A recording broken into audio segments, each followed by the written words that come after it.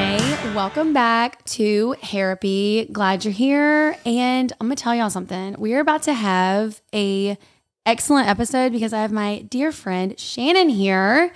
Hello. And we've been drinking a little Prosecco. Just a little bit. A little mimosa action, actually, is what we've been doing. And actually, we've been talking for, when did you get here? What time was it? Like 12:45. Okay, well, it's 2:15.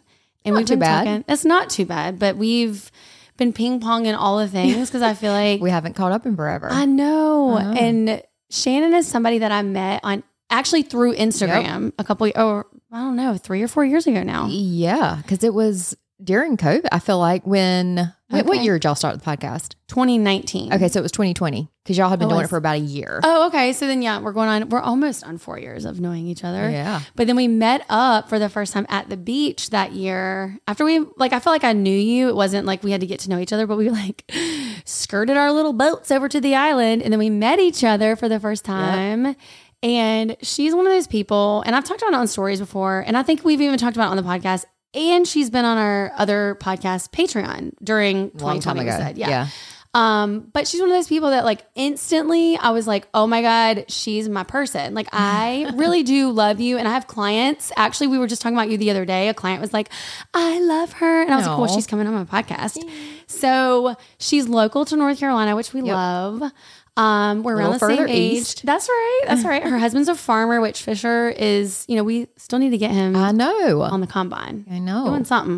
Doing Yes. some farming stuff, girl. It's a trek out to where I live. It but is. But it'll be worth it. He would love it. We'll just slumber party. Yeah. You better get your elves in check. I know, right? I have like, what, 4 or 5 I just told Fisher. Shannon has a whole roster of elves because y'all, Trying to bribe him. Yes, and I am not an inflatable anything person. I was telling Shannon, Maybe I we love, need to preface this with it's Black Friday, so we're now on the full-blown Christmas spirit. we are, yes. We're talking Santa, get Decking the prepped, halls. like be a good boy. Yeah. And he was just as excited as I was to see you because, well, every time you've seen him, he's been napping. Yeah. Like, literally every time on the boat. I'm like out there on the island. They're like, where's Fisher? I'm like, well, he's asleep. He'll Yep. come out for like 5 minutes, but that's it. But I'm not an inflatable kind of person. And y'all, I bought Fisher an inflatable. Well, Elf David's going to bring it. So then So cute, though. Shannon had to text Elf David. Shannon knows Elf David, y'all. Yeah. Can you believe? And then he was like, well, who else do you know? Did you see I was coming up with those names Girl, on the fly? you were spitting them out. I mean, I did recognize Kenny. That's your friend, Yeah, right? Okay. yeah, And then she's like, well, I have a beach elf and I've got, like, you're just naming them up. And he was like, So I only have intrigued. one. He said, I have one. Shannon has all the elves. We'll see if it works. Yeah, he's in his room right now, so fingers crossed. He stays there watching. I told her she went to the bathroom. I said, dang, he's in there singing Hardy. So we'll see if he interrupts 80,000 times.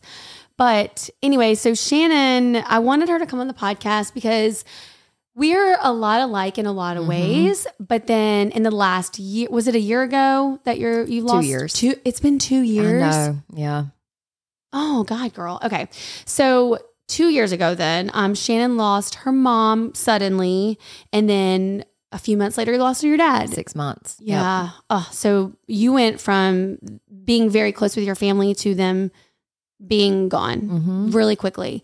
And unfortunately, we have that in common. Not my mom, but we lost our dads. And I think any parent loss is really hard, especially around the holidays. And that's what we were talking about, how you were saying you get a lot of DMs from people just about grief. And you've been very public with your journey, which is really nice. And listen, also, I have a disclaimer. I did post something the other day about people crying on stories, but it's the people that like get on to perform, I guess. It's very performative. It's not like, because Shannon messaged me, I was like, I've done that. I'm like, no, it's not. It was not like that. I've cried on stories talking about Easter, actually. Like Well, a song. I burst into tears. Yeah. And so it's not like I start out crying and then Right. get on the story. Well, it's like a yeah. mid-conversation and then it's like, It hits you. And that's Yeah. different because that is something that can happen. You know, like when you're doing a story and you're talking and then you get teary-eyed or you cry, that is very different. It's the people I was referring to, the people that get on because they're crying in something and they're like, oh, let me story real quick. Like Right. that's kind of weird. But we were talking about that and it's like when you're sharing that journey, it's very helpful because a lot of people unfortunately have gone through that or are going through that or about to go through that, whether it's a family member that's sick or whatever, but it's really freaking hard and it sucks, especially at the holidays. Yeah. And we were talking before we started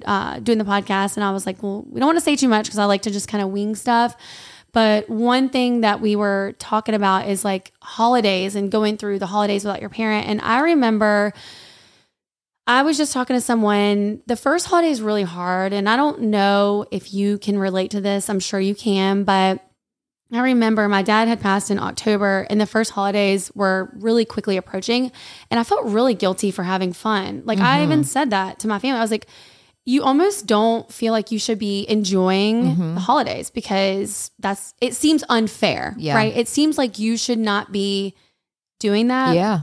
But also my dad was like such a fun person and would want that. Like your mom and dad wouldn't want you to be sad, right? And miserable on the holidays. They would want you. You've done a great job at like, you have your cardinal tree on your back porch, which is, well, first of all, y'all, her house is stunning. Thank you. It's so beautiful.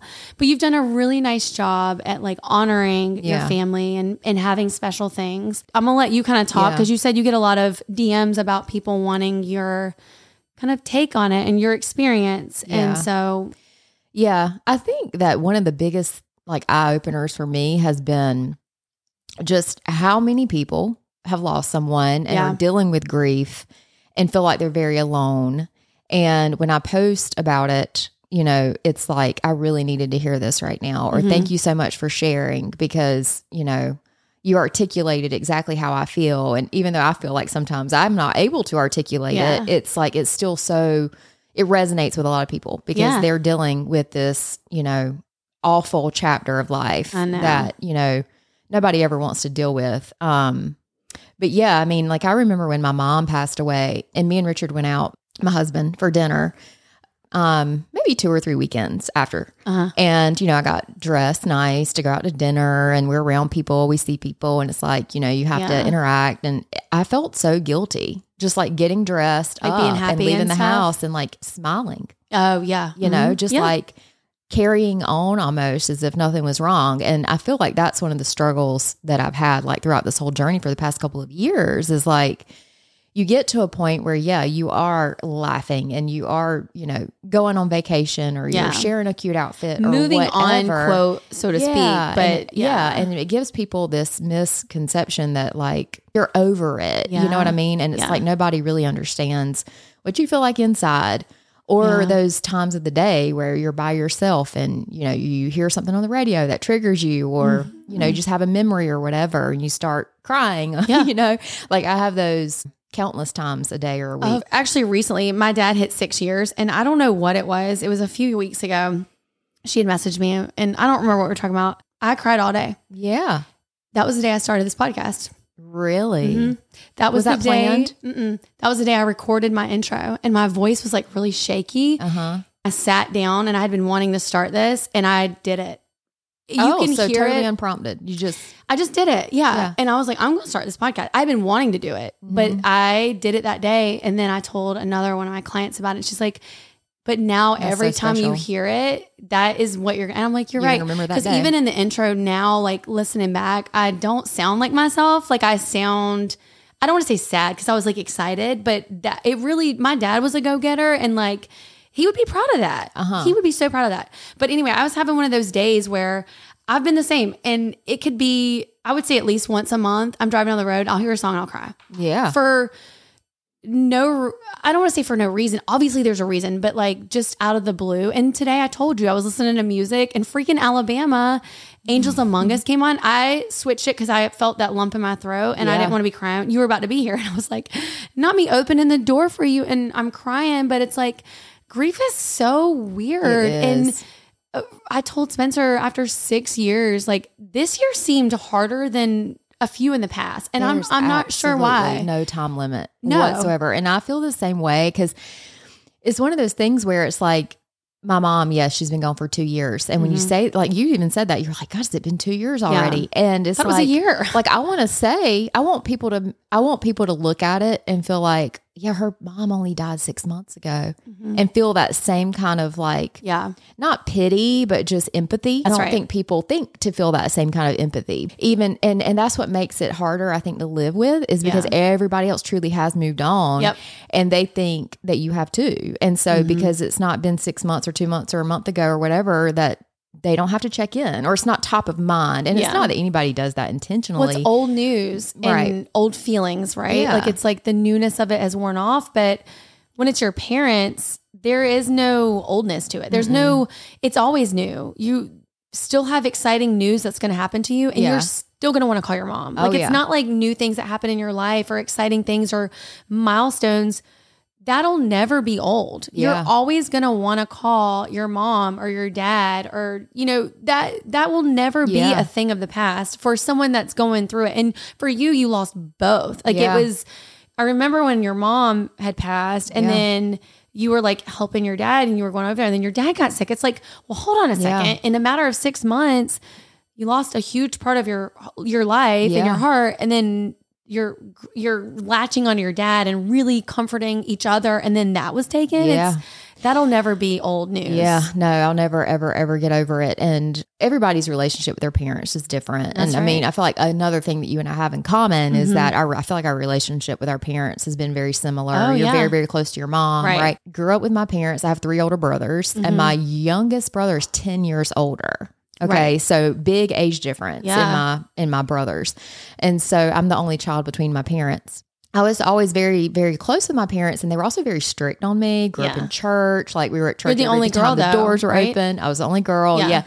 And so my parents were very strict, and, you know, like throughout middle school and things like that, like I'd see my friends at the mall together on a Friday night. I'd be with my parents. You know what I mean? That's just kind of how it was. And, you know, as I got older, I appreciated that. But my mom was always like my best friend, you know, and like my mom was the mom that all my friends wanted to come over and hang out, you know, because my mom was like this, she was a hoot. Like she was hilarious. And so we were just really, really close. And, you know, as I got older, and my dad's work, because my dad was always self-employed and always like was the provider and the worker. So he wasn't at home as much. And my mom was a homemaker. And so she and I were just thick as thieves. And so as my dad got older, and his work started slowing down, and I was an adult, you know, our relationship really changed, and we got a lot closer because we bonded over things that, you know, were just more, I guess, relevant at that point in my life. And so, you know, I live in the same town as my parents. I actually lived at home with my parents until I got married. I remember you saying that. Were you like 25 or 25. something? Yeah. Yeah. So I had never lived anywhere else and lived in the same house my whole life. And so I work like 5 minutes away from their house. So like I would go to their house at lunch every day and have lunch with them, or I'd always go after work and check on them, hang out. They were part of your daily life. I mean, every single day. I talked to my mom numerous times a day. I was always the type who I'm a worrier. Okay? Me too, girl. Yeah. And so I remember being that little girl that when I'd get out of school and go stand in the pickup line, if I could not see my mom's car waiting in the pickup line, like I'd immediately think something was wrong with her. Something had happened to her. So I've always kind of worried about something happened to my parents. And I remember even with Richard, like I would talk about how besides him, like I feel like my parents are all I have. And I would start crying sometimes talking to him about it. Like I can't imagine if something were to happen to them. And I now in hindsight wish, of course, I hadn't spent that much time worrying about it. And how old were your parents? So my mom was 76 and my dad was 83. Okay. And that sounds kind of older, you know, when you think about it, but they were both like still very full of, my mom especially, very full of life. I was going to say, you posted a video. I remember this video. I think it was at Christmas or Thanksgiving, your mom, and it was maybe aunts, you know, in the kitchen. Yeah. She was dancing like Ice Baby. I remember you posting that a couple of times, and she seemed, a hoot. Yeah. She was a trip. Yeah. But yeah. And so, you know, I don't know, when my mom got sick, and my mom, you know, long story, but she got sick. She had COVID. We thought she had gotten over COVID. She had, you know, had a lot of breathing and coughing issues after COVID. And every doctor she went to was like, oh, it's just post-COVID. It'll be okay. This was 2021? 2021, okay. Yep. And so the Delta days. Was it Delta? Yeah. That one? Yep. Yeah. So she got sick in the spring, and then we thought she was okay. And then a couple months later, she started having all these issues with her breathing and such. So anyway, long story short, all the doctors were basically like, it's just post-COVID, you just have to, it could take months. Like, we just don't really know. And this was still so new. I mean, this was only a year into it where we all still thought we were going to get COVID, and Delta was extra bad that year. Yeah, so that's right. And so she just kept on with the breathing problems and all this and that. And we had gone to numerous doctors. She'd gone to a couple of different ERs in different towns, and all of them were doing lung scans, or CT scans. And everybody would say, like, it's going to take time. And so all of a sudden, like one day, she just her oxygen just plummeted, and like all these, like she went into, it was like hypoxic really. And it was at home though? It was at home. Yeah. I was there. I stopped by and saw her, and anyway, saw all this and called 911. And anyway, she got admitted into the hospital. And this was also when you could only have one person at the hospital. I swear, me and you were texting during this stuff. I'm sure we were. Because I remember you dealing with that. Yeah. And you were there. Yeah. Yeah. And they had admitted her. She was in ICU. And then, everything kind of started to look a little bit better. Like, they lowered her oxygen levels, her white blood cell count, like things were improving. And so we were feeling optimistic. I went to bed on a Sunday night. I had talked to her on the phone that evening, told her I was going to come by the next day, whatever. I get a phone call at 1 a.m, and it's like this, you could hear like this urgency on the other line or the other end of the line. And it was a nurse. And she said, there's been a change in your mom's condition. We need to put you on the phone with the doctor. I get on the phone with the doctor, and I'm half asleep, Right. And she tells me that my mom had coded, and I didn't fully comprehend what she was saying. And I was like, I'm going to get there. I just keep her, alive till I can get there. Yeah. So then I'm trying to figure out, like, how am I going to make sure my dad's awake and gets to the hospital? Anyway, so we all get there, and she was gone. Oh. When I got there, she was gone. And so, dealing with all these like unanswered questions around like, what happened? Like, how did this happen? If you Especially when you saw her hours before, or talked to her hours before. Yeah. And I mean, it's been a seriously traumatic experience. And then with my dad had a lot of health problems, but he was in overall pretty good shape. Mm-hmm. And he was heartbroken after losing my mom. Of course. Heartbroken. How long were they together? They had been married for over 40 years. And they just had a really good, but I feel like there was also like a little bit of codependency there. I mean, they were so close. But that generation was a little different anyway. They were. I feel like people really took pride in their spouse, and they were codependent as far as doing things together, right? Yeah, and for sure. But also losing someone very suddenly, I think, makes you latch on hard. Like, I don't know. It's just, it sucks so bad when somebody like that, you talk to your mom, right? You're like, okay, cool. Things are on the up. That's ironic that happened, because we never talked about that part. My dad was the same way. I saw him, something told me to leave work. I actually canceled my last client and drove to the hospital. And God, whatever you want to say, I knew that I needed to go. And I remember 100%. seeing him, and my dad people think my dad died of cancer. It was not cancer. I don't think I've ever like talked about it. And not to hijack your story, but just something similar is, he had diabetes and didn't know he had it, and he lived with it for 20 years. And when he got it under control, it really opened a floodgate of all of these medical issues. And he went blind completely. Like, he couldn't see anything. And young, right? Yeah, he was 56. Yeah, that's so young. He went from being he owned an AC, like a heating and electrical business, to being completely bedridden, blind, y'all, like completely. And I remember going to the hospital that night, and I asked my mom, I want you to ask him if he's saved. Because I needed to hear that. Yeah. And I knew that he was. Mm-hmm. But I needed to hear it. Because I knew he was not going to make it. Mm. So anyway, I went and saw him. And of course, I think I left at like 8 or 9. And I called my 2 best friends. I was like, pray for my dad. He's not going to make it through the night. I just knew. Mm-hmm. I don't even know. And I got a call at 2:30 in the morning. I woke Mike up that he had coded, and he was in Alamance. And so literally by the time I got dressed and got out there, he had coded a couple more times. And my brother had to make the final call because my parents were legally divorced. And my mom was like, please just tell your brother you support him through that. Yeah. Because he had to live with that. Yeah. Well, he had to, and my brother was still a police officer at the time.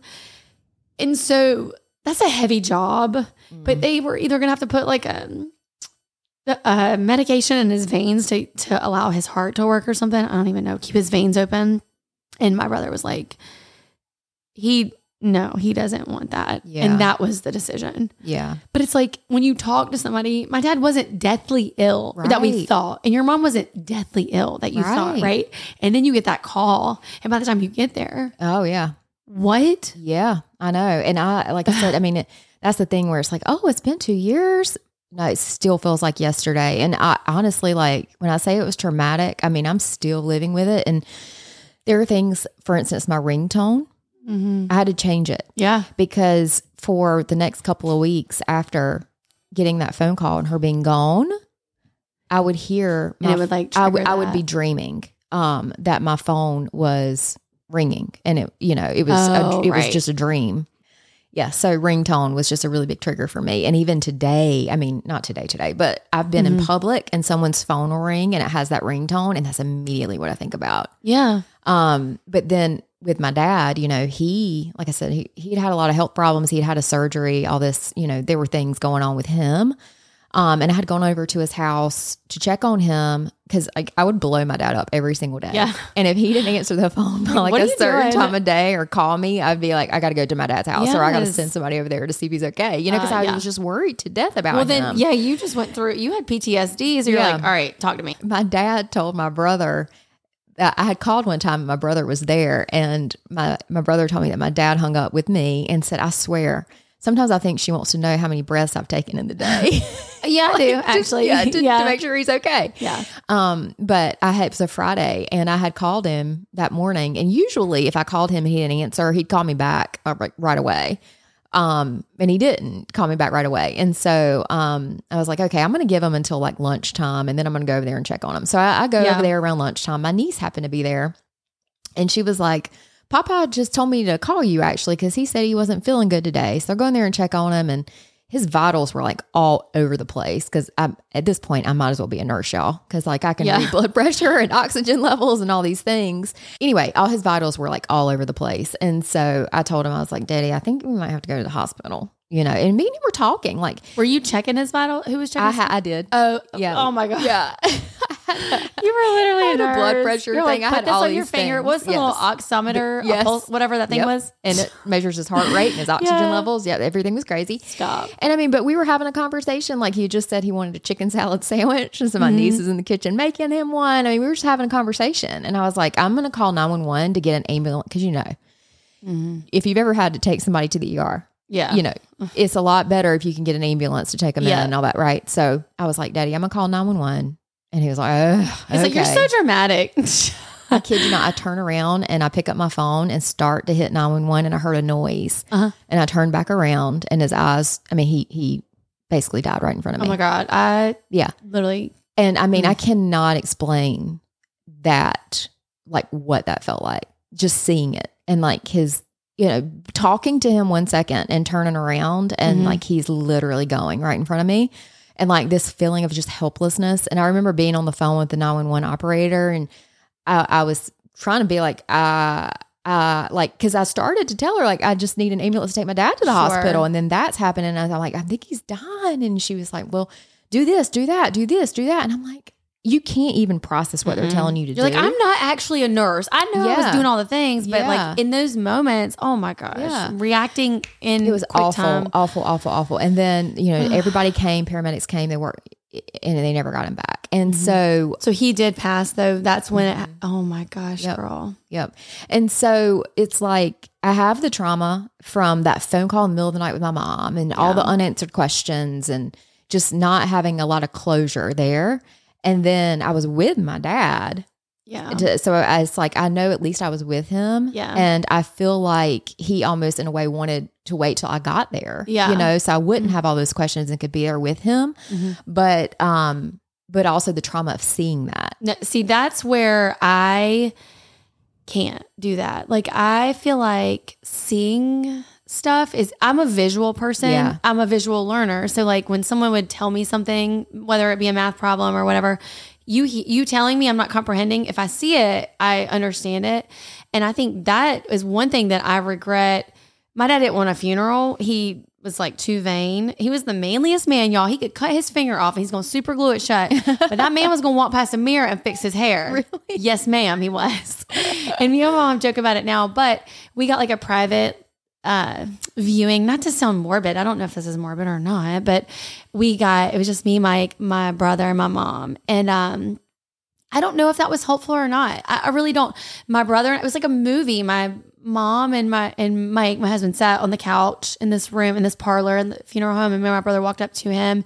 My brother put his arm around me and was like, he looked so happy and so at peace. And he really did. There was no worry in his face. For the last year, it was just worry. Right. But I also don't know if that was helpful to see that. Like, I would not be well if I were like my brother at the hospital and having to make game time decisions on seeing those things happen. But I can't imagine seeing that girl. I know that I would need a lot of therapy because that's really hard to see. It's hard to come to terms with it in general, but seeing something like that happen also is just a different level. Well, and with my mom, when I got to the hospital, they had her in ICU. So we had to go through the ICU waiting room. So I wasn't actually like in her room or anything. And so when I got to the ICU waiting room, my dad was already there. My brothers were there because I live out in the country. It takes a little while to get places. Yep. And that's when they told me that she was gone. And the doctor was like, you all can come back there and see her and, whatever. And I was like, no, I'm not going back there. Yeah. And my brother and my brothers and my dad were going back there. And Richard was like, I think you should go back there. And I said, no. And he kept saying, and so I did. And I really wish I didn't. Really? Because that's one of the things, like even to this day, Wendy, I swear, like it's been 2 years. Even to this day, there's probably on average 3 nights a week that I wake up in the middle of the night or wake up first thing in the morning and my parents are immediately what's on my mind. And it's always, always, always the vision of my mom laying in that hospital bed, gone, or my dad dying in front of me. It's always that. You know what's so crazy is I just talked on our other podcast. I've never been one. So I've lost all my grandparents at this point, and 2 of them have been in the hospital in their final moments, I would say. And everybody saw them. I did not. I never would. I said, no, I don't want to remember them like that. And I don't regret that at all. And then the only other person that's been close to me like that was 3 grandparents. And I didn't want to see any of them. And then my dad. And I saw him, like I said, talking to me, but I didn't see him. My dad did not want my mom to leave that night, actually. She was going to come stay with me because we had a meeting the next morning about dialysis is what that was going to be. And he asked her to stay. And when I talked to her that morning, like I said, they called me at 2:30. She said that he called her name. He said, Tammy, and she doesn't remember. It was in the middle of the night, obviously. And he was also in IC, but like the step down, I think. And he called her name to probably make sure, because like I said, he couldn't see. And so probably to make sure he wasn't alone. He did not want her to leave. I think he knew. I think he gave up. I really do believe that. But I'm glad I didn't have to see those moments because that would be really hard. But at the same time, like you said, like seeing somebody and as peaceful, like my brother said, as he was, I just don't do good with that. Like I hold on to those things too. And like hold on to those last visual memories are really hard to get out of your head. Yeah. And you know what's crazy is I wake up. So my dad, I got the call at 2:30 in the morning when he had coded the first time. And I had a bunch of calls missed. And at the middle, that's never a good thing, right? And my water broke at 2:30 in the morning. I wake up every single night. And I've talked about this on our other podcasts and on my stories. I'm going to wake up tonight at 2:30 in the morning. I wake up every night at 2:30 in the morning. Wow. I could text you tonight and tomorrow at 2:30 and say, hey, I'm awake. I just woke up. And when I do, it freaks me out. And we just had a spooky ghost story episode. And we were talking about this kind of stuff. And I'm like, when I wake up in the middle of the night, I do pray. I say, God, please don't let me see. I don't want to see my dad. I don't like ghosts. Y'all, if you listen to our other podcasts, you hear me say it. Listen, like I said there, go rattle some chains somewhere else. Don't come in my house. I don't want to see you like that. I love my dad. I've had two vivid that I really believe were real where I saw him. And both times he was reaching for me and we never touched, but no one could convince me it was not real. Yeah. It was at our old house. Neither has been here, thank God. But almost to the day I got pregnant with Fisher. And so I told my mom, I said, I just hate my dad didn't get to meet Fisher. And the crazy part is mom was like, girl, they passed each other in heaven. Like he sent him down. And I could show you a picture of my dad. I've posted it on stories before. And my dad had he was one of 4. I'm going to show you when we finish this podcast. Fisher is my dad. Like loud, crazy. That's where I got it from. Yeah. It's like he was like reincarnated into my kid. But I mean, here we are on a tangent. But all that to say, like I do hold on to like the visual aspect of it. And I can't imagine seeing that, because that I would be the same way. It would, I don't want to say it would haunt me, but it kind of does, because if you wake up in the morning, right, and you're like, that's the first thing you see of your mom or your dad, like, how do you do that? Like, how do you move past? Yeah, I mean, it's hard. Like, that's the thing is, I mean, I struggle, you know, it's an internal struggle for sure. And I mean, just to be completely transparent, you know, I've seen a therapist. I haven't seen her in a while, but I started seeing a therapist. I'd actually, after losing my mom, you know, was having a really hard time with that. Hair was coming out, like, you know, just totally stressed out. When did we go to lunch? Was that after your dad? It was a couple months after my dad died. Okay. I couldn't remember, because I remember us talking about it, and we were talking about your hair, because you were like, Wendy, I'm going to be bald. Yeah. But it was the stress. It was right after that I started taking the Nutrafol. Okay. And it helped a lot. But yeah, so I was dealing with all that with my mom, but then also like you take on, not that my dad was ever a burden at all, but I felt like I knew he was heartbroken and depressed, and he was trying to be strong for me, but I was trying to be strong for him. And so it was like, I would just put my grief and depression aside to like try to put on a front for him. Well, you're probably an empath, right? Are you empathetic? Like, are you really empathetic? I would say so. I mean, I don't know if I'm a full-blown empath. Oh my God. I am it. I carry the damn burden of everybody. And I'm like, this is ridiculous. Why am I, this is not my suitcase to carry. Yeah. But you probably were feeling it. And that's your dad. Yes, you want to exactly. bury your feelings for him. So I was just trying to like, just be strong for him. And, and so I had kind of come to this, you know, realization that I really needed to see a therapist. And I had an appointment, and the appointment ended up being the week my dad died. Like he had just passed, and the appointment was supposed to be a couple of days later. So anyway, he was like, go to this. Yes. So I rescheduled it, of course, because I couldn't go right then. But one of the first things, so you have to do this whole questionnaire. And I answered all the questions, honestly, but it was like, I don't know, 100 questions. And you know how, have you ever done like one of those things, they ask you like the same question 5 different ways? To see. Yeah. And so I'm like, wait a minute, how did I answer that? Anyway, whatever. So I go to her, and she was like, you know, are you on medication? And I said, no. And she said, well, have you talked to your doctor about it? And I said, well, no, not really. And she said, well, based off of everything you've answered, and we had also had kind of we chatted a little bit at that point. And I mean, we'd been into the session. Right. She'd heard like my story, what I was dealing with. And then she started posing these questions. Okay. And she said, you know, I really think you probably should be on something for now. She said, because everything by what you're saying, how you're feeling, and what you've answered here, I mean, you're depressed. And it's just one of these bizarre things, because you feel like, you know, if you're depressed, especially like clinically depressed, or it doesn't feel like you are. Like, no, people can be happy but also depressed, which is like crazy. Yeah. Right? And that's how it kind of felt. It was like, well, I just lost my parents. Like, I'm grieving, I'm sad, but I'm not depressed, you know? And so she said that, and I kind of was just like, okay, you know, maybe you're right. And then I was having a major problem sleeping because of, I think, all this trauma. But what I would do, and this is where I feel like you and I are similar in a lot of ways, because you talk about how you're busy nonstop, like from the time your feet hit the ground in the morning, you're like, go, you know? Yeah.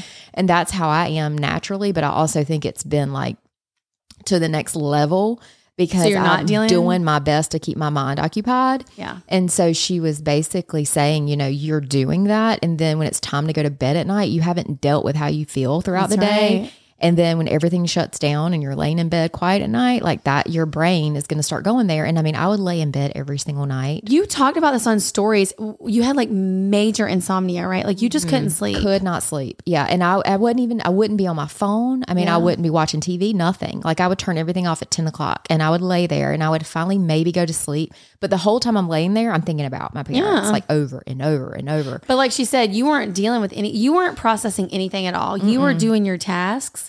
And then at night, because I can be mindful of when I have stuff going on, and then I'm like, I don't want to say burying it, but like doing other things so you're not dealing with it. Yourself. Yeah. And like you might think about it surface level, but then you're not really processing it, I guess. And then at night, I lay down and then I'm like, okay, let's keep me up for 3 hours. What you got? You know, and you start digging through trauma. Yes. And I'm thinking about like the 6th grade of what someone said to me or whatever I'm dealing with. And it does come out. But I remember you were like struggling because you were like every single night and then you're exhausted. And then that's also bad for your mind. Yeah. So I'm sure your therapist was like, girlfriend, we got to get you some sleep and we got to get you processing some things. And I mean, a really crazy story about signs, but you know, there's been a lot. And you that's one thing too, I think when you lose people is you look for the signs. Always. Because you so desperately want that comfort to know that there's, you just want to feel them. Yeah. You want to feel them. Yeah. And so, so sleeping was terrible. And when I would go to sleep, like I'd sleep for maybe a couple hours and it would be nightmares, dreaming about them. They were coming to me in my dreams, or I'm dreaming about, you know, what happened with like just reliving it kind of. Right. And so several nights, weeks of that, I mean, it will literally take a toll on you. Right. So I remember I would go into work in the mornings and like my team would, you know, check in. And so there were mornings where I would just bust into tears, like talking to them because I'm like, I'm just so exhausted and whatever.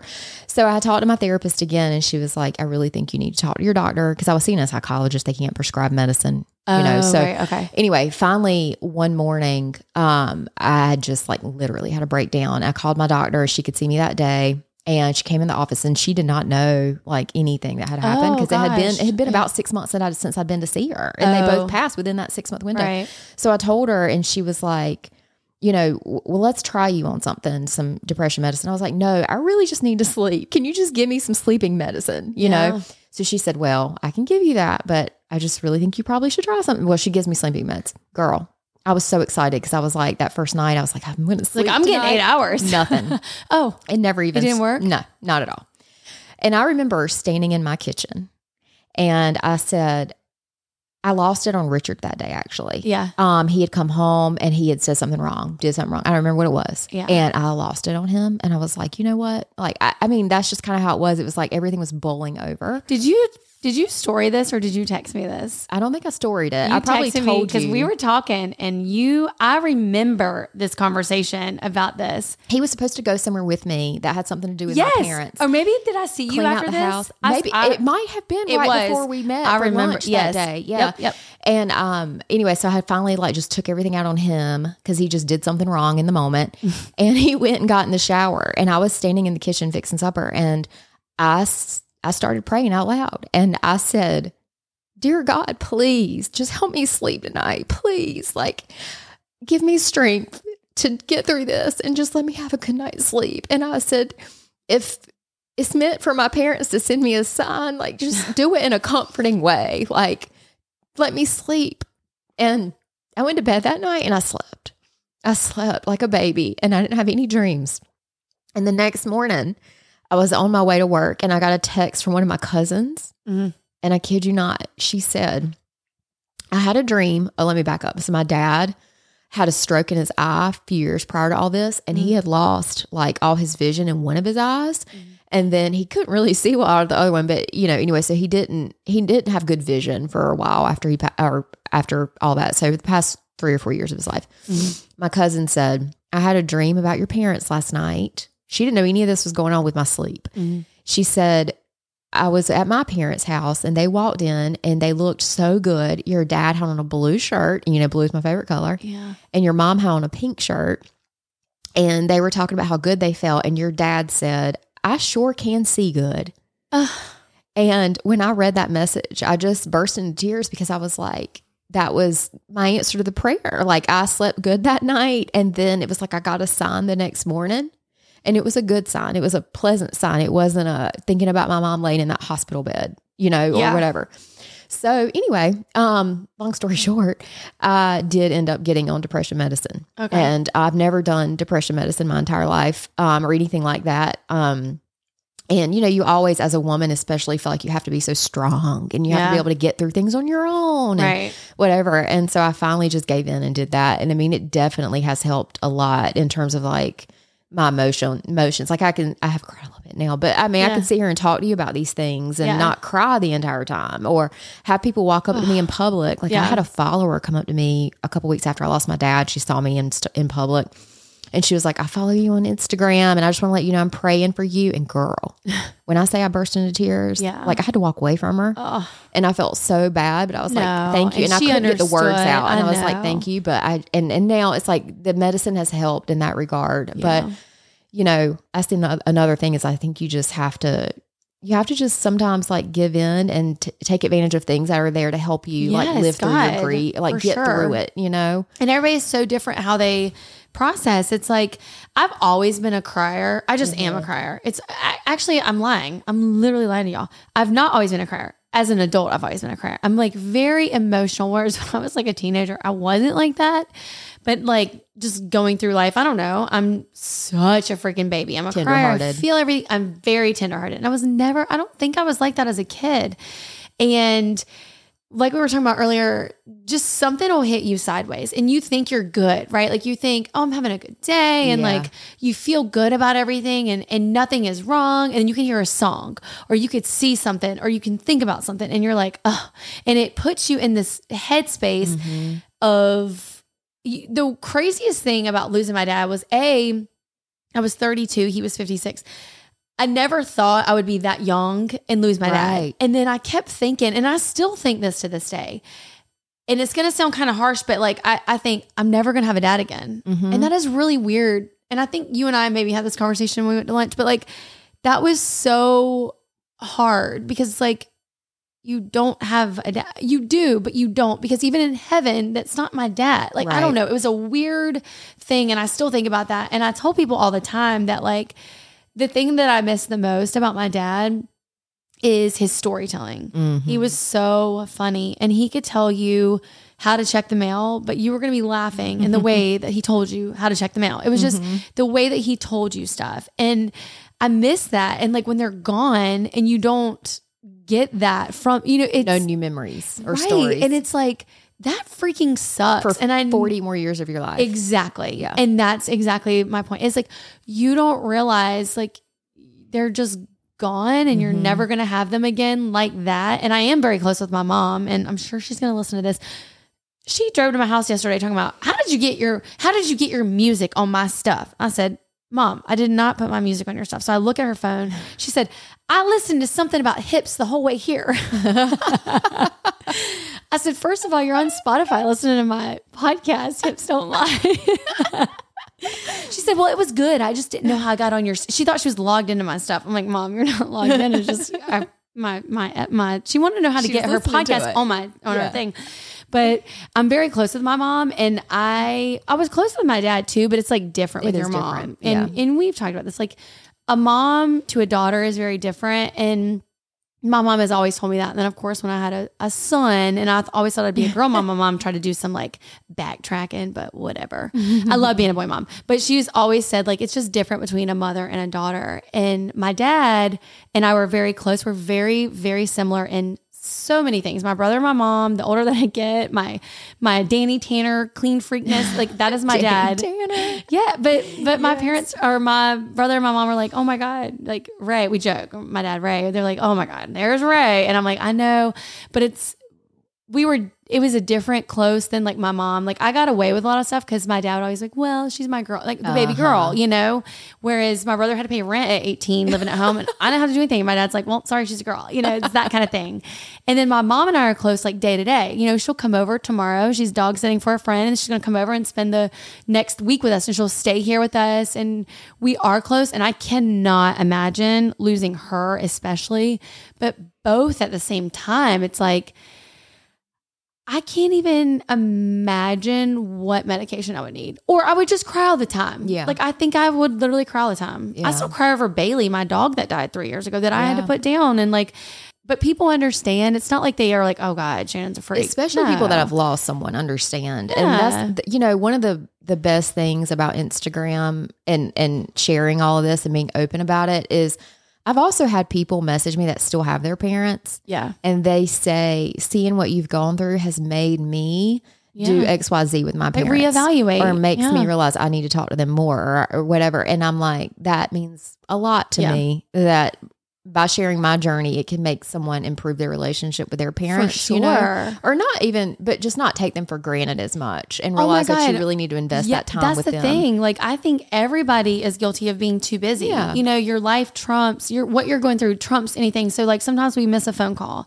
and we'll call him back. Thank God I moved home the last year of my dad's life, but I lived in Florida for the 6 years leading up to him passing. And my parents would call me and my dad would always worry about me. Dad, I'm fine. I'm fine. I didn't understand. I was like, oh my God, it was annoying. And I feel terrible for saying that, but I was 27 and my dad's like, change up your gym regimen. Don't go to the same class every day. Don't let people follow you. And you're like, Dad, I know. But then, I got the last year with him because I moved home, and thank God I did, because there were a lot of times that I kind of was like, I'll call him back. And I have so many voicemails that I've only listened to like twice, I think, ever. Same. I have a ton of voicemails saved from my parents and I can't listen to them. I do have one from my mom. That was the last birthday that she was here, which was my birthday's in December. So December 2020. She always said I was her sunshine. And she called and sang happy birthday to me in my voicemail. And then at the end said, happy birthday to my sunshine. That's so and cute. Also that year, she gave me a Christmas ornament every year, like a personalized ornament. And that year, she gave me my Christmas ornament, and it was a ball with a sunflower on it. And it said on the back, "You are my sunshine." And so but it's so special. But then it's really, like, I do listen to that voicemail for the past 2 birthdays, but that's the only time of year I can listen to it. And I just have all these things probably 2019, 2020, I came across these books on Amazon. Someone may have shared them actually. And it was like, Dad, tell me your story, or Mom, tell me your story. And they were books that basically are prompts within them for your mom. Do they handwrite them? Because they've got the electronic, what's the word? Yeah, my parents didn't do email. Oh. They didn't even have a computer. So Look, girl, my dad didn't use a debit card. He wrote a check. Yeah. And he was 56. My dad didn't trust people. He was like, no. But no, so it was a handwritten. Yeah. Okay. And so when I was cleaning out, my mom had filled out some of hers. And then when I was over there, like, she would read me what she wrote. And so I'd already kind of known what she was putting in hers. But my dad, I remember when I was cleaning out their house, because girl, that's a whole other thing. But I opened one of his drawers and the book was in there, and he had filled most of it out. And when I saw it, I was like, oh my God, like he filled it out, and I haven't read it to this day. It's been over a year and a half, and I can't bring myself. And I feel like there'll be one day where it's like, you will. I'm ready to read it, but I just can't bring myself to right now. And that might give you peace and closure. Yeah. It might. Yeah. Yeah. That sucks. So with my dad's voicemails, my dad acted like, I didn't have caller ID. My dad didn't do any technology. He just in the last year before, like I said, he had passed, he started like texting a little bit. It was like, hey babe. And he would tell me who he was every voicemail. Hey babe, it's your dad. I'm like, I got caller ID. Yeah. I know, but he's still stored in my phone as dad. And you know that Cole Swindell dad's own number? No, I don't. You don't know that song? No. Oh my God. I'll have to listen to that one on the way home. Maybe not. Listen to it. But there's a lot of songs that are heavy. Because someone has that number. Oh yeah. You know, and it's that is a hard. Since you say that was hard, because I had to cancel both of their cell phone bills, and I thought about that and their phone numbers. Yeah, somebody has them. Yeah, and I'm a psychopath when it comes to. I'll be sad and then I put on sad music. I don't know. I'm like that. You have to I like get in your feels. Yeah, I like to get in my feels. Maybe that's what it is. I'll waller in them. I always do, but I do. But I like to if I'm feeling sad, I'm one of those people. I like to listen to sad songs, and it just makes me. I don't know. It's kind of comforting, even though if I'm crying, it doesn't matter. It's not like crying is bad. I'll cry, but I'll feel, and I love it. You need to feel. That song is. I remember hearing it for the first time, and I was like, oh my God, but. The issue that I have in my dad's voice, you could hear him getting sicker, but I didn't notice that in the moment. That's what's hard for me. Yeah. Yeah. God. Yeah. Like the worst crier. I'm a real ugly crier. I'm a real ugly crier, and I'm a real, not illegible, but like a hearable person. I don't know the right word for that. Illegible or but listen to me flipping the script and interviewing you. Oh gosh. What was it like like your and Mike's dynamic when your dad died? Like, how was he? So when Mike and I first started dating, I came home for Christmas that year for like 3 weeks at the time. It was like a 3-week period. And I didn't come home for that Thanksgiving because I was going to spend it with my granddaddy, which was my dad's dad, who ironically, my mom was like, stay down there. He lived in Marco Island for 6 months of the year and was like, stay down there. You never know how long your granddaddy has. He was 82. Turns out he actually passed 8 months later. And then my dad was sick also at the time. And so Mike got to meet my granddaddy and my dad. Thank goodness. So I met Mike that December. In May, I moved home within like 3 weeks. So we dated long distance and I broke my lease and moved home. Mike met my dad for the first time right away, pretty much.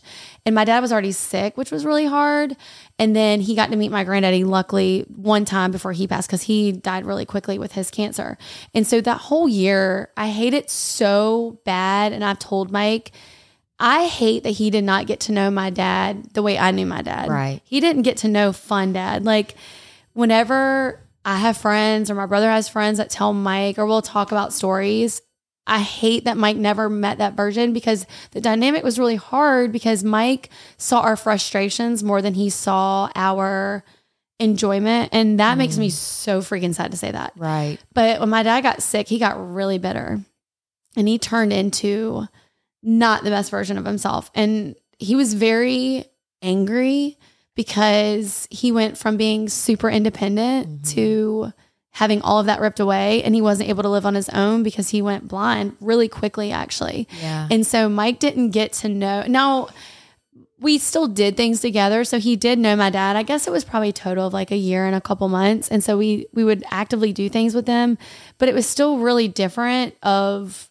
who my dad was in Mike's mind. Like Mike doesn't know. Like Mike knew me from like Facebook and passing. So I would like post about my dad and like how funny he was. Like I was always bragging on my dad. Like there's statuses that pop up that, and I've told this story before, but my dad sent me to Walmart one time for a shower head. I was like, what is a shower head? SHIRE. And I kept thinking like, what is he talking about? And he was talking about a shower head. And I would like put these little memories on Facebook and I would like share them. And all my friends knew how fun, kind of like what you're saying with your mom. Like my dad was like a fun dad. But when he was sick, he was really tough. And I have voicemails that he's saying, I'm sorry, like I got angry, and I still have those. And he was doing it out of frustration. But he would lay on his couch and listen to the Bible around the clock because he couldn't do anything else. And so it's like, it was a blessing and a curse of like how that happened, but it made him very bitter that he wasn't able to do stuff. But I think it also made him closer to God. It did. Yeah. It really did. And, Mike and I would have conversations. He's like, y'all are so hateful to your dad. And I'm like, I literally verbatim told him, I said, Mike, I can't explain it. And I do feel guilty for like being upset with him sometimes and being short tempered, but like, you don't understand what that's like when somebody's being so mean and you know, that's not who they are. It was so frustrating on both sides. I didn't know how to navigate that. I've never navigated that before.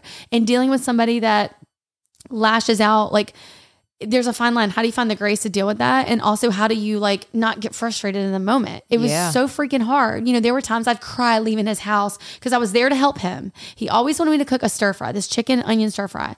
And I would go and do it and go to the grocery store and buy all the things for it. And then he would say something that just made me angry or whatever. And we'd get into it and then I'd leave and then cry on the way home. Cause I was like, oh my God. So I hate that Mike didn't get to see that part of him. Do you feel like Mike was there? Not, I don't want to say not there for you, but like, how did you feel like he kind of supported you? He was very supportive. Yeah. Yeah. Like very supportive. And Mike, to be a 6'3", like man's man, he's very sensitive. He listens to some of these. If he listens, he's going to roll his eyeballs, but you are sensitive. I'm saying it right now and you can hear me. And he was very sweet because he doesn't have a dad side of the family. And so he doesn't have that relationship. I was very close with my dad. And so he was very supportive. And I remember waking him up in the middle of the night and he hugged me. He held me. And he didn't know what to say. Yeah. Yeah. Because he doesn't know what that's like. Right.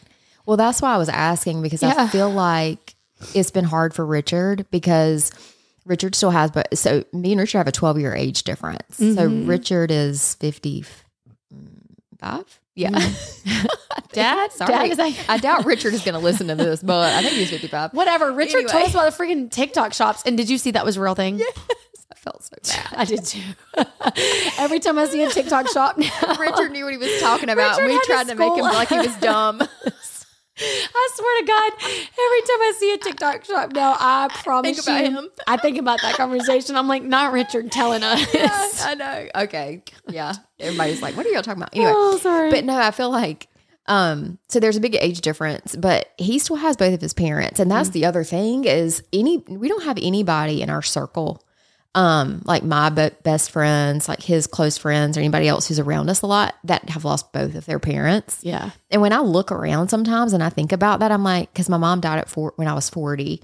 I was like, how am I 40 years old, 41 years old, and I don't have either of my parents and nobody around me knows what this feels like.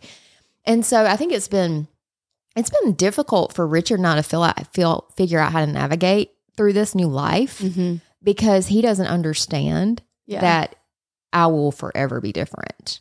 Forever. Yeah. I mean, and I didn't ever think about that. Like I never realized that how it really does change you as a person. And so, I mean, he, of course, I mean, you know, he and I had been together for, I don't even know, 17, 18 years. I don't know, something like that.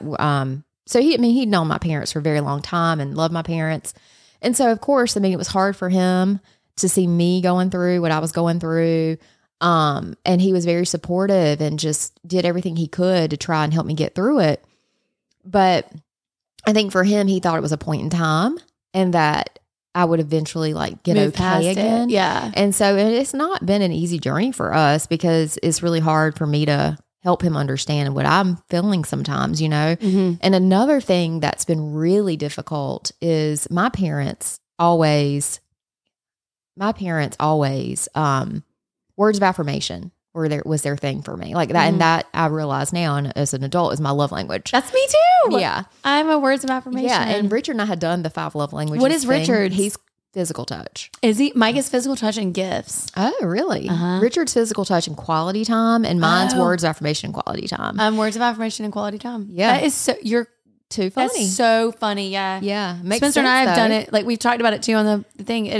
That is hilarious. I need people to tell me how great we are. That's what y'all need to do. Go rate this podcast, what y'all gonna do. Yes.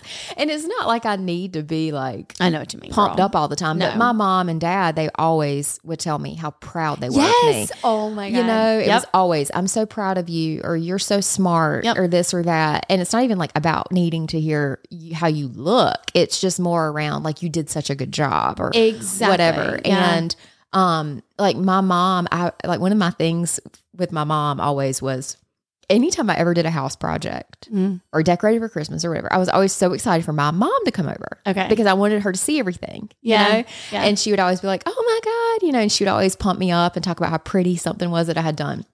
And so, you know, now that they're gone, it's like I've told Richard, I was like, I don't get that anymore. Like I don't get told you should FaceTime me. Those words of affirmation anymore, you know? Yeah. And so I tell him, I'm like, that's what I need from you. Like you ask me, what do you need? Whatever. I need you to be like aware. I can literally not picture Richard. They'd be like, girlfriend, the new shades, the curtain.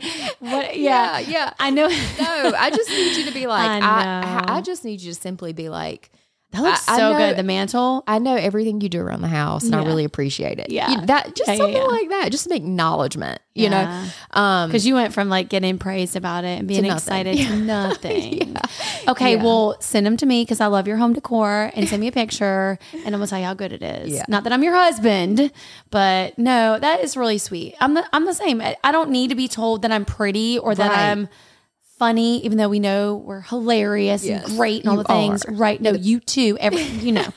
But my dad would say that too. My dad would always tell me how proud he was of me. And that made me feel so good. Yeah. And my mom will tell me how good of a mom I am. And I didn't even know I needed to hear it. But she just told me that the other day. She's like, you're such a good mom. Every Saturday we've been painting and stuff, y'all. We've been doing crafts on Saturdays. And she was like, you're such a good mom because, you know, my parents didn't necessarily do that, but they did other things. My dad, like what you were saying with your dad, he was the provider, and my mom never had to work, but she chose to work. And then her money went to like what me and my brother did activity wise. And he paid all the bills in the house, all the, like, I want to sign up for that. Like, what the heck? Why am I splitting stuff with Mike right now? Because I'm like, my dad did not make my money do this.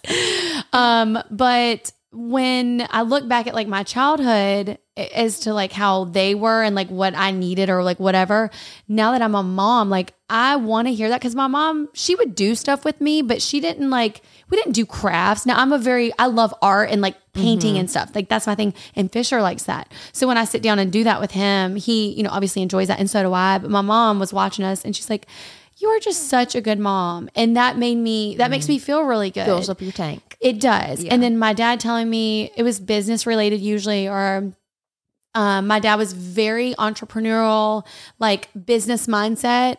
And like I said, it's funny that I started this podcast that day because that speaks to him. Like, of course I did. Of course that's where I would have channeled that, because I know that it makes him proud. I know that because he was that way. My dad would have been, I know he would have been so proud of me. Yeah. And he told me all the time, I'm so proud of you. It's so hard when you don't get that. Yeah.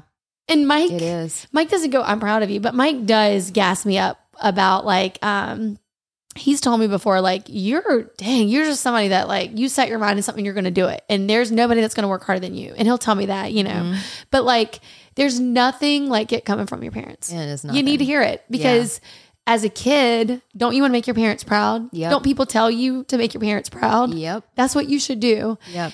And you are, you are making your, and you know, you are. Yeah. And I am, you know, and other people that are listening to this that have lost their parents, they are proud of you, and you got to know that. But it's like, dang, it freaking sucks. And we can't hear them say that. So maybe what y'all need to do, if you have both your parents, get them to call you and go, hey, I'm proud of you. Yeah. And say when you do something that you know they'd be proud of, play that voicemail. Yeah. Then you can hear it. Yes. That's so freaking hard, right? It is. And then also my heart goes out to people that might be listening to this that don't have that type of relationship with their parents, you know, and don't get that from them, or people that maybe have lost a parent and didn't have the type of relationship. Didn't have a chance, yeah. And, you know, with that, like I tell people, I mean, grief is grief, no matter what your relationship was. And I feel like even if you didn't have the type of relationship we did, you can still grieve for a relationship you wish you had, you know? Oh God. Yeah. Yeah. And, or channel that. Like my mom didn't have a relationship with her mom, but that's why me and my mom were so close. Cause my mom has always said, I didn't have that. So I gave you that. And that's, my mom has no, I don't, my mom is a very Southern, loves everybody person. She is that person, but also she's like, I don't believe people should use those things as a crutch, because I didn't have a good mom life is what she would say. And she's like, but that's why I poured into you, because I knew what I wanted out of that. So like, if you are listening that didn't have a good life with your mom, like I said, my husband doesn't have a dad's side of the family. And so when you don't have that, like you said, grief is grief. You still grieve just in different ways. A piece of not having that, or you've lost it somewhere, you know, if you don't have that, or maybe it's not where it should be, or maybe it's a 50-50 thing and you can make amends. Great, try. And if you can't, then you're still grieving not having that person in your life, or it's just so different, and it's hard. I don't know what's better. It's like, is it better to not know? You know, what's the quote? It's better to have loved and lost than to never have known love at all. Yeah. And the greater the love, the greater the loss. Right. Yeah. And it's so hard, because it's like you said, you know, some people listening to this are like, God, can't relate. I didn't have a mom. I didn't have a dad. I don't know what that's like. But if you do have children, if you don't, or whoever is close in your life, you pour into those relationships. Somebody's lost somebody that they love, regardless. And that is that is where we all are the same. We've all had somebody that we've loved, and something, you know, like whether it was a dog or a person or whatever. Yeah. And losing that person and never having it again is like, that is the worst thing at all. Like and you feel like, especially in the moment or in the weeks leading up or like following a loss, and you feel like, how am I ever going to get through this? You know, and my life's never going to be the same. And I think, if anything, me and you, like by sharing this and what we've been through, I think hopefully it gives people hope that they will, find a new way to like live life. Like your life will eventually, you'll find joy again and, you'll look forward to things again and your life moves on.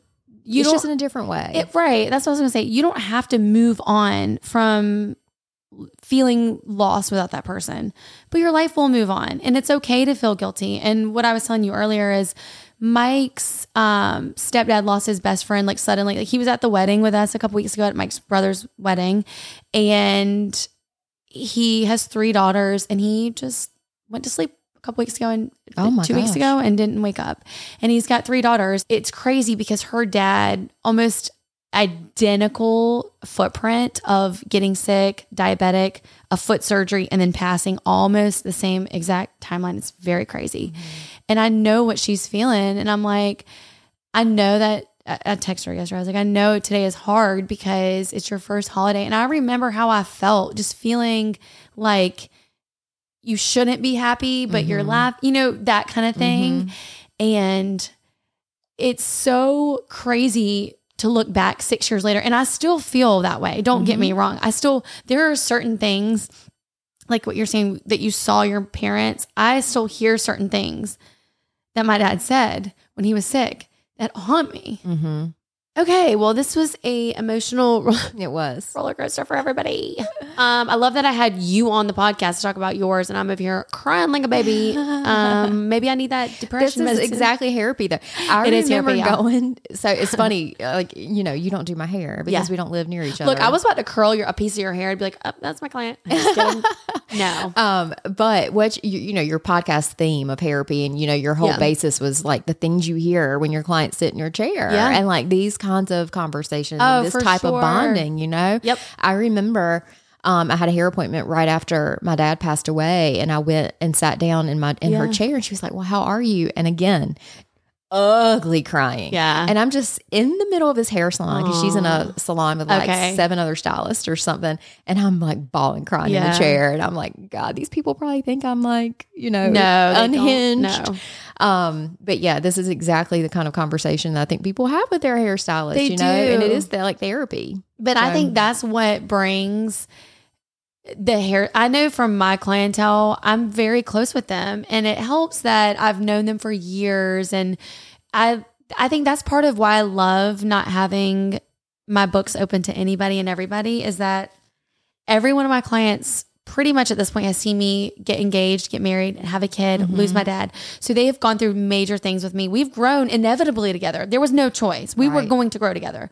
We've cried together. I've cried on them. They've cried on me. And there's been times that, we've started the conversation with something and we're both crying by the end of it or laughing or whatever. And it's like, for some reason, your hairstylist is such a big part of people's lives. And I love that. My mom actually, she can't keep a secret. She's always like, she'll buy you a Christmas gift and tell you what it is. So last week when she stayed with us, she brought all her gifts over for me to wrap.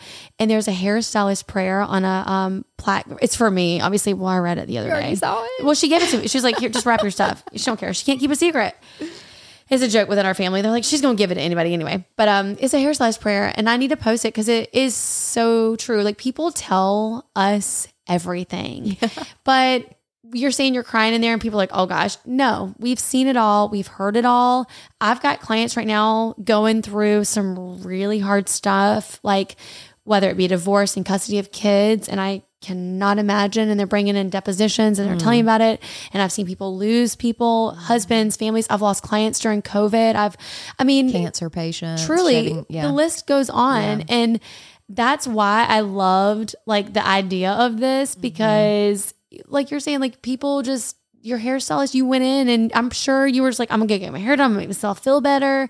But then you are crying in her chair, and that's what we want. Like, I love that. And I'm sure she loved that. And she was able to give you like a little bit of peace while you're getting your hair done. And I tell people all the time, the reason I love my job is because A, my boss is great because I'm a boss. And B, no one ever hates coming in there. It's not like a doctor delivering bad news. It's not a teacher giving you homework. It's not, someone collecting a fee. people want to go to their hairstylist and they want to talk to us and they want to have that like bonding time. And it's so special and sacred. So when you shared what you were going through with your hairstylist, I'm sure that was very, like, I'm sure she loved that and felt closer to Bond you. Yeah, it really does. Like, we're all bonded for, like, we know too much about each other. Yeah. So, I mean, you truly have been like the best thing to come out of Instagram. I mean, really, for me, seriously, like when I think about people that I've like formed relationships with since I've been doing this, like, you're at like number one, top of the list, truly. Cause I feel like truly are a friend. And I say that all the time about you. And I wholeheartedly believe, and I talked about it last week, like social media can be toxic and social media can be good. And there are some great things that come out of it. And you and I have talked about this personally too, like outside of social media, but like, I really do believe, I feel like you are a friend that I've had for 20 years and I have a bond with you that had it not been for Instagram, we never would have met. Like, our paths never would have crossed and you're not that far away. Yeah. So it's like, we have a lot in common. We do. And that's like the beauty of social media is like meeting friends like that. And I'm so glad that we're able to have that. And we take it further than just social media. It's not just a surface level, like, this is my friend. Like, no, I really genuinely have had conversations with you, whether it's texting or together. Yeah, exactly. And I love that. And you're such a positive person. Thank you. On Instagram. I'm not blowing smoke up your ass. I'm dead serious. Well, like truly, you really are. Like, you're the real deal. And it's really hard to find those types of people that, like we said in the beginning of this 2-hour podcast. Is it 2 hours? No, I don't know. Probably 4. But that's the thing. It's not that bad. We started at like 2:20, wasn't it? No. Did we? It was 2 something. Dang, it was only an hour and 10. There's no way. Okay. It had to be. If it was only an hour and 10, we were like. There's no way. But I'm not great at time, so maybe. But, you know, it's, like I said, it's so rare to find people like you. And it's so sweet that you share your journey in the way that you do. And you touch a lot of people's lives. And that is the good thing about Instagram is while you're sharing your life with other people and they're like, oh my God, I needed to see that. You might have needed to see that DM. You might have needed to see that person message you back and say, oh my gosh, I'm going through this too. Cause you're feeling alone and sharing it and they're going through it and y'all are both you know, feeling those things or we're meeting people like each other, like where you have a friend now. And there's so much more to Instagram and social media than a cute outfit. And or like, you know, that was my all epiphany. The smoke and mirrors. Truly, that was my epiphany this last year. I had this, I don't know what triggered the spiral of it, but I got to that point where I was like, I don't care about the shopping stuff. Yes, it's fun, you know, but it's you got to take yourself out. You got to take yourself out of it, right? You got to really look further in, and there are some really great content out there, but you got to search for it. And I mean, your page, you get a little decor, you get cute outfits, little workwear. You know, one thing too, I know we're trying to wrap this up, but like one thing that I had to deal with is the sense of like jealousy and resentment toward people. I know. After losing my parents, my mom first, you know, I remember getting on social media and I'd see all these influencers like bebopping around and everything looks so great and happy and so surface level. And I'm like, ugh.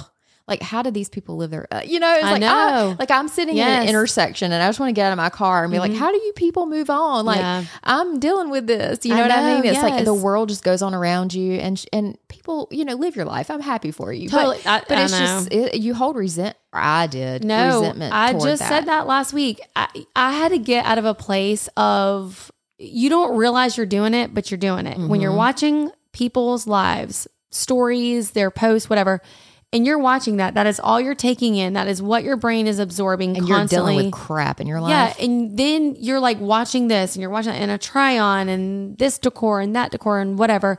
And then you're looking at yourself and after you close that story out and then you're like, oh my gosh, and you're feeling the way that you're feeling, that's not a good headspace. And it's so important for people to realize. And like I said last week, you have to know your limit of what you need to consume, and how to consume it.